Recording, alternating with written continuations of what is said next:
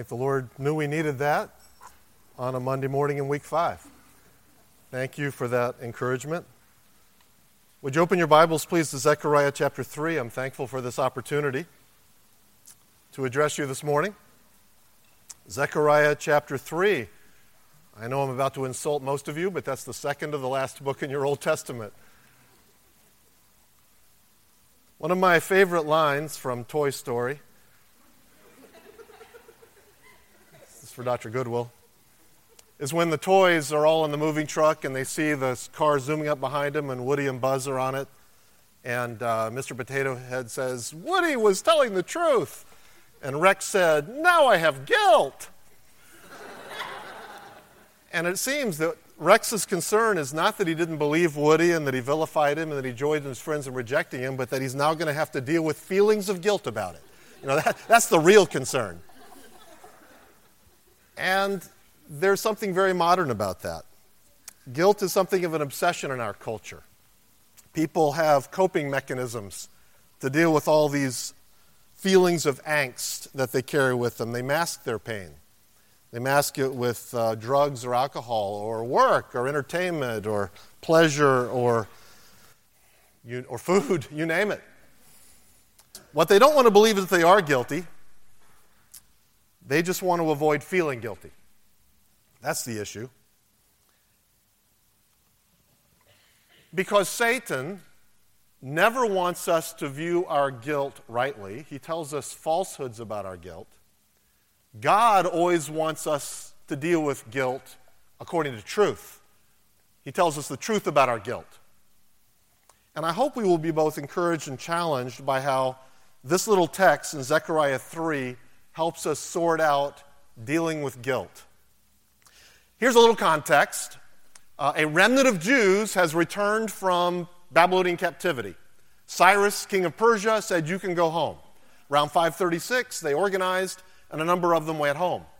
They immediately, very shortly, laid a foundation for the temple, but then life intervened, and they are scraping by and barely surviving, and they just haven't done anything to finish the temple, and God raises up 2 prophets, Haggai and Zechariah. And through their preaching, the leader, Governor Zerubbabel, and the high priest Joshua kind of catch fire for resuming the building of the temple and completing it. Chapters 1 to 6 of Zechariah are a series of 8 visions, most of which are given to these dispirited exiles to try to encourage them to get about the work, assuring them that God will help them under these adverse circumstances. This chapter is the 4th of those visions, and it's all about this man Joshua, not the Joshua who's famous for conquering Canaan, but Joshua the high priest at this time. So I want us to work our way through this chapter and consider the problem of guilt. You all with me this morning?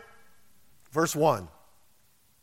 "And he showed me," here's a vision, "Joshua the high priest standing before the angel of the Lord, and Satan standing at his right hand to resist him." I believe Joshua here is representative of this exilic community, or at least the godly members of this community. And he is standing before the angel of the Lord. Who is the angel of the Lord? Well, he's this figure in the Old Testament who often speaks as God. He's going to do so, in fact, in verse 2. He speaks for God. He speaks about God, and sometimes he's spoken to by God. And all of that's a little confusing and leads conservative commentators to believe that the angel of the Lord is the second person of the Trinity who periodically took form on this earth to reveal God's will before eventually taking incarnate flesh as Jesus Christ. So the angel of the Lord is there, but Satan's there too. And he is there to accuse Joshua. The word resist there literally means to accuse. In fact, it's related to the word Satan. They're based on the same root. And the word Satan means adversary. And his adversarial relationship to us is primarily accusing us. Accusing us to God, look how sinful they are, and accusing us in our conscience by means of our conscience, saying, look how wicked you are. Revelation 12 says, the accuser of our brethren is cast down, which accused them before our God. Occasionally. That's not what it says, is it? How often does he accuse our brethren before God? Day and night. Day and night. He never wants us to escape the guilt of our sin. Does he have anything to accuse Joshua of? Verse 3. Now Joshua was clothed with filthy garments. That's about the strongest word for filthy you can find in the Hebrew language, I'm told. I mean, it's disgusting how this word is used in other passages. This is as filthy as you can get. There's nothing good here. So I'll ask again, does Satan have some basis for accusing Joshua? Joshua's garments are his own righteousnesses, his own good deeds, his own qualifications. Or we might say it's his sins, because it's the same difference. That is, he doesn't have anything that he's offered to God. Everything is tainted by sin. All his righteousnesses are filthy rags. Spurgeon liked to say that our supposed righteousness is more hard to conquer than our actual sins, because our supposed righteousness is filthy rags. We have nothing with which we can stand before the angel of the Lord. This is the natural state of mankind. It's our natural state by birth. Theologians call it total depravity. And now we're talking about guilt. All right, so we've obviously got two different uses of the word guilt, right? Guilt can be an objective fact. Someone has acted or is contrary to the right, falls short of the glory of God. That's guilt. I ate the donut and it wasn't mine. I'm guilty. Do I feel guilty about it? That's another question, isn't it? Because guilt can be a subjective feeling. You feel bad about something you have done. The two don't always follow themselves around the way they're supposed to. And that's Satan's deception. Satan will often lie to people, lie to us about our guilt. He wants guilty people not to feel guilty. He doesn't want them glancing down at their rags. He doesn't want them thinking about their innate filthiness. I read in a pastor named Stephen Rummage gave a story about a man who had this compulsion. He couldn't help it. He went in a restaurant and he ordered water, and the waiter brought him water, and he grabbed the water and he threw it on the waiter. And the waiter said, "Why did you do that?" And the guy said, "I can't help it. I can't help it. Every time I get a glass of water, I can't help it. It's just, but I promise I won't do it again. Would you get me another glass of water?" So the waiter goes, "Oh, okay." So he brings me a glass of water, sets it down, the guy grabs it, throws it on the waiter. He said, "What's this about?" And he says, "I need help. I need help. I'll get therapy." He says, you need therapy.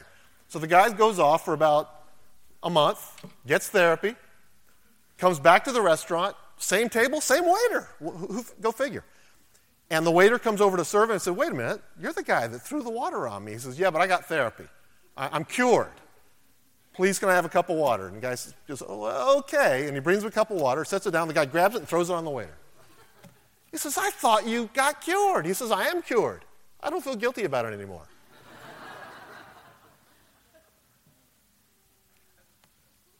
That's the way therapy works in our world, isn't it?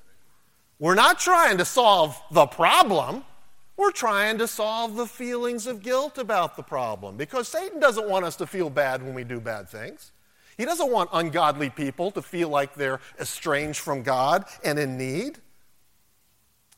But I'm encouraged that in this text, Satan is employing a different deception. I would hope, it is my prayer, it is my intense desire, that everyone in this gym is a believer. I can't assume that. And if you are not a believer, even though you're dressed up nice and singing and sitting in chapel at a Bible university, you are dressed in filthy rags. And those rags will not do in the day of judgment. Right? You will not stand in the judgment. But I believe better things about you. And this text is about Joshua the high priest, who is a believer. He is one of the members of this community. And so we come to a different deception.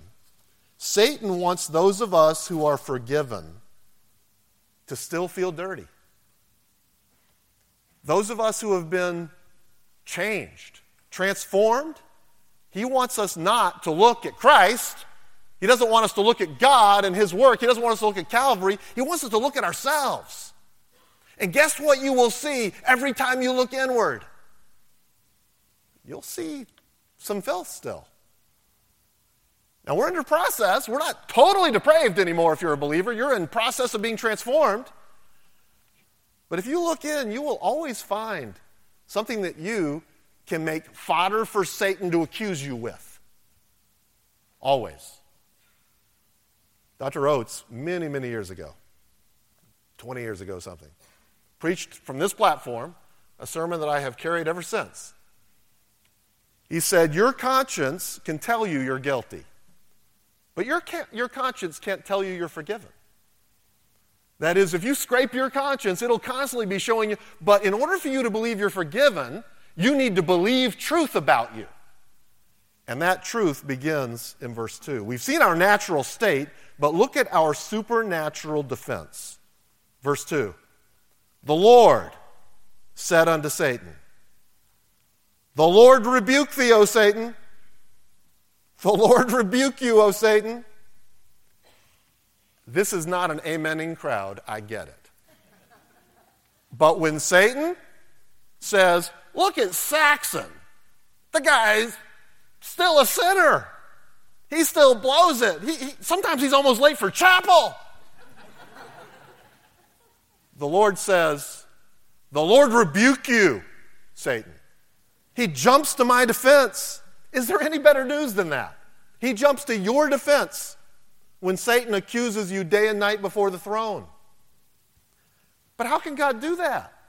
On what basis can God defend Joshua despite the fact that Joshua still has personal unworthiness and always will in this life? Well, he tells us. We're still in verse 2. The Lord rebuke thee, O Satan, even the Lord, notice, that hath chosen Jerusalem rebuke thee. The Lord has chosen Jerusalem. She belongs to him. You didn't have to. This is grace. Joshua's a member of this exilic community. Joshua cannot be accused successfully because he is one of God's chosen ones. Jerusalem is flawed, it's corrupt. Joshua is sinful. These are a sinful people, but they're a sinful people who belong to Yahweh by choice. And so Satan's accusations can't stick.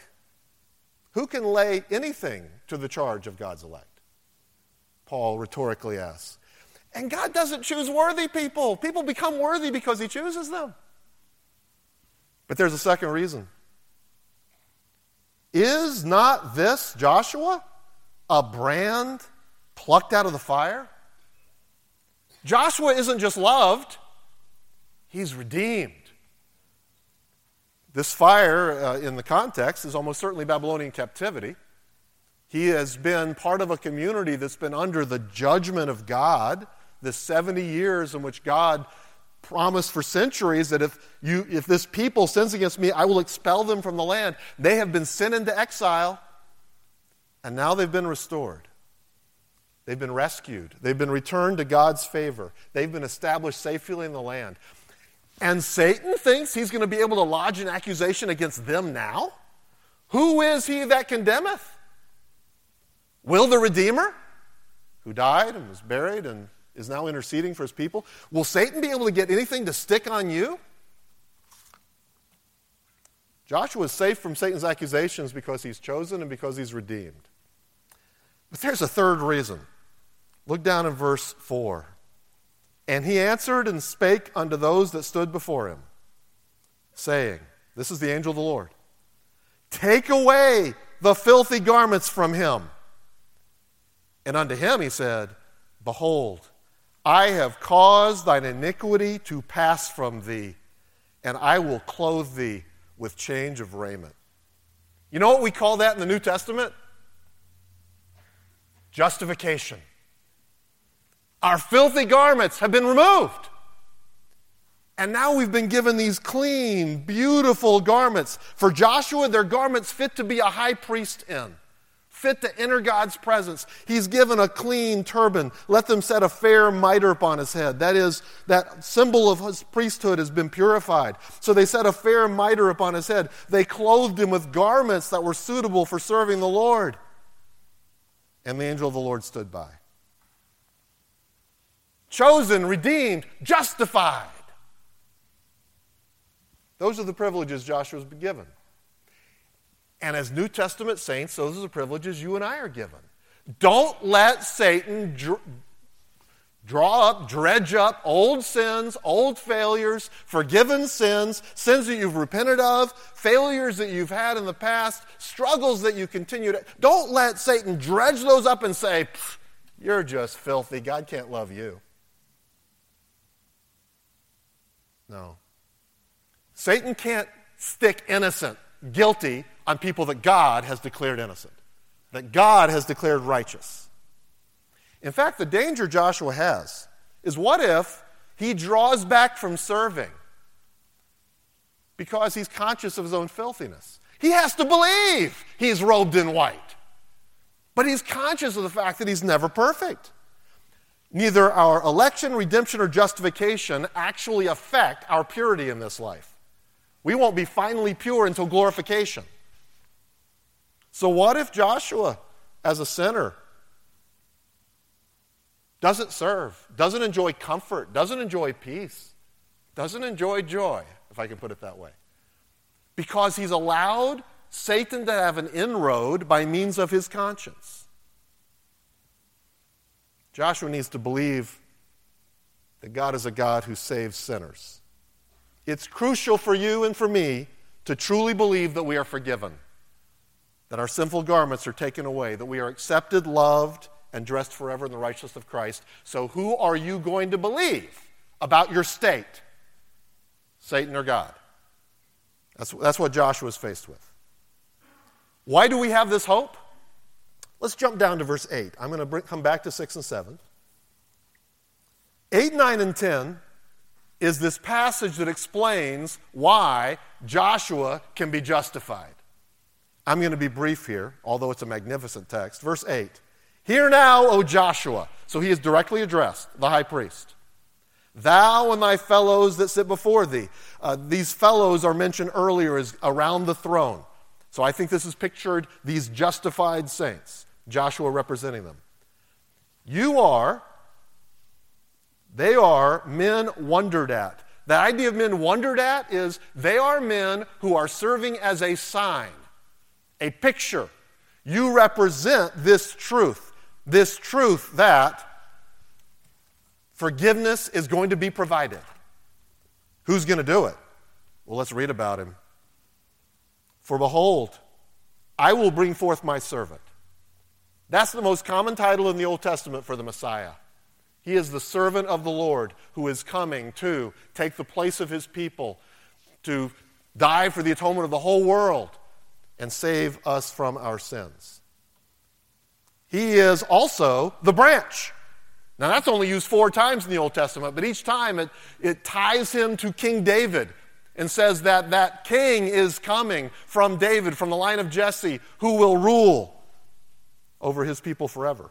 He is the servant. He is the branch. He is the stone.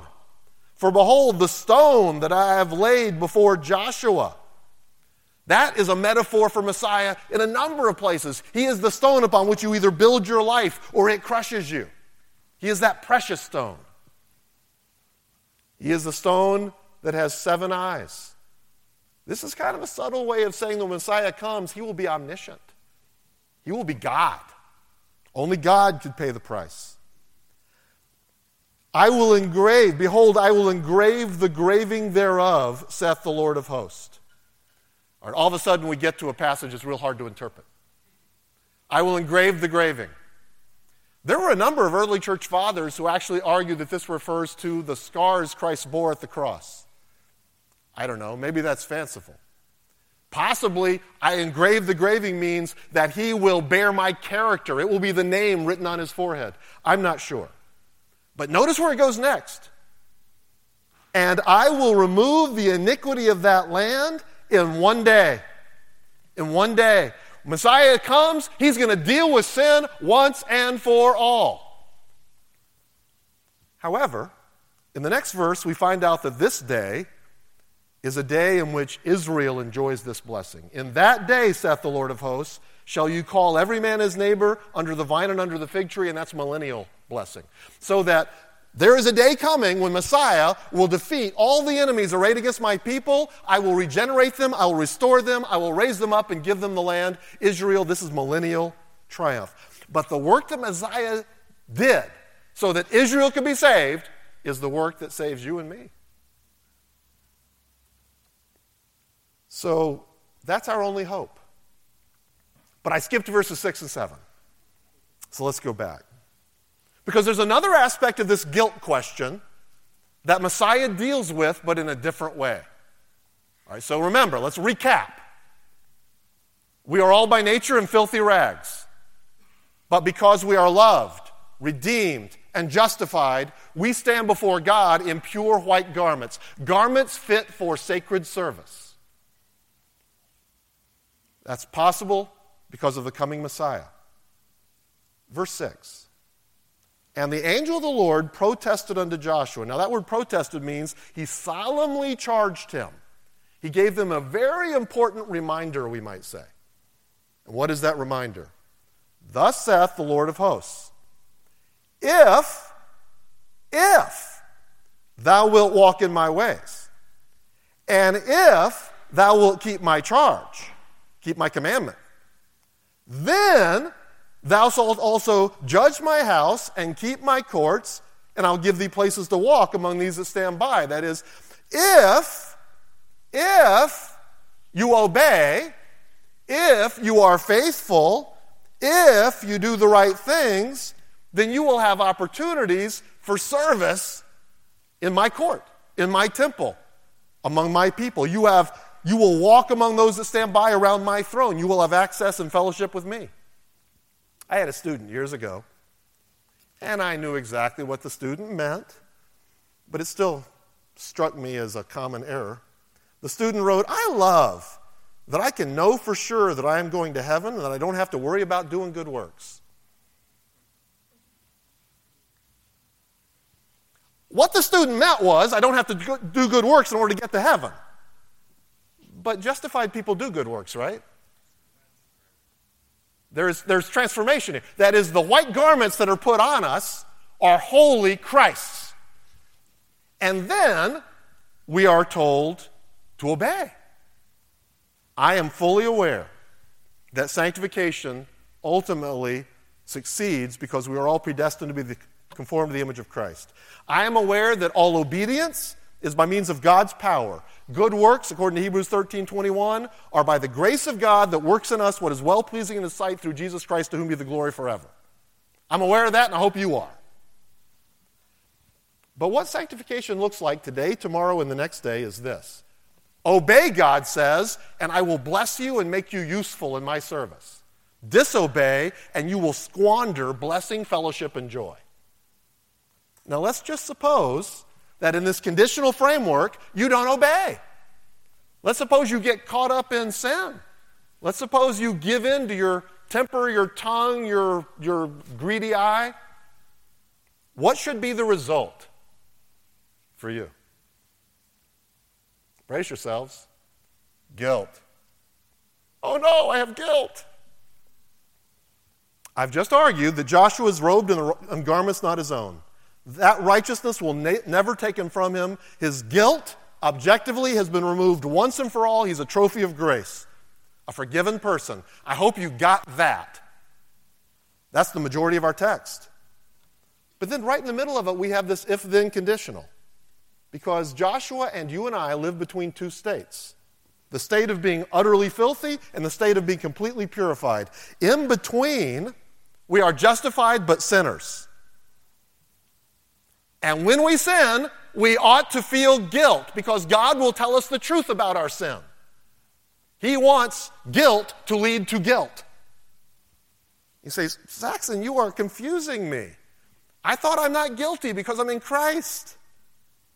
How do you respond to the feeling of guilt you ought to feel when you sin? How should you respond? Well, there's two ways. Stay with me. 3 more minutes and I'll almost finish. The second thing you should do when you feel guilty about sin is rejoice in your justification. Because that sin was already paid for. You will never be rejected by God for it. That's the theme of a recent devotional book, Gentle and Lowly.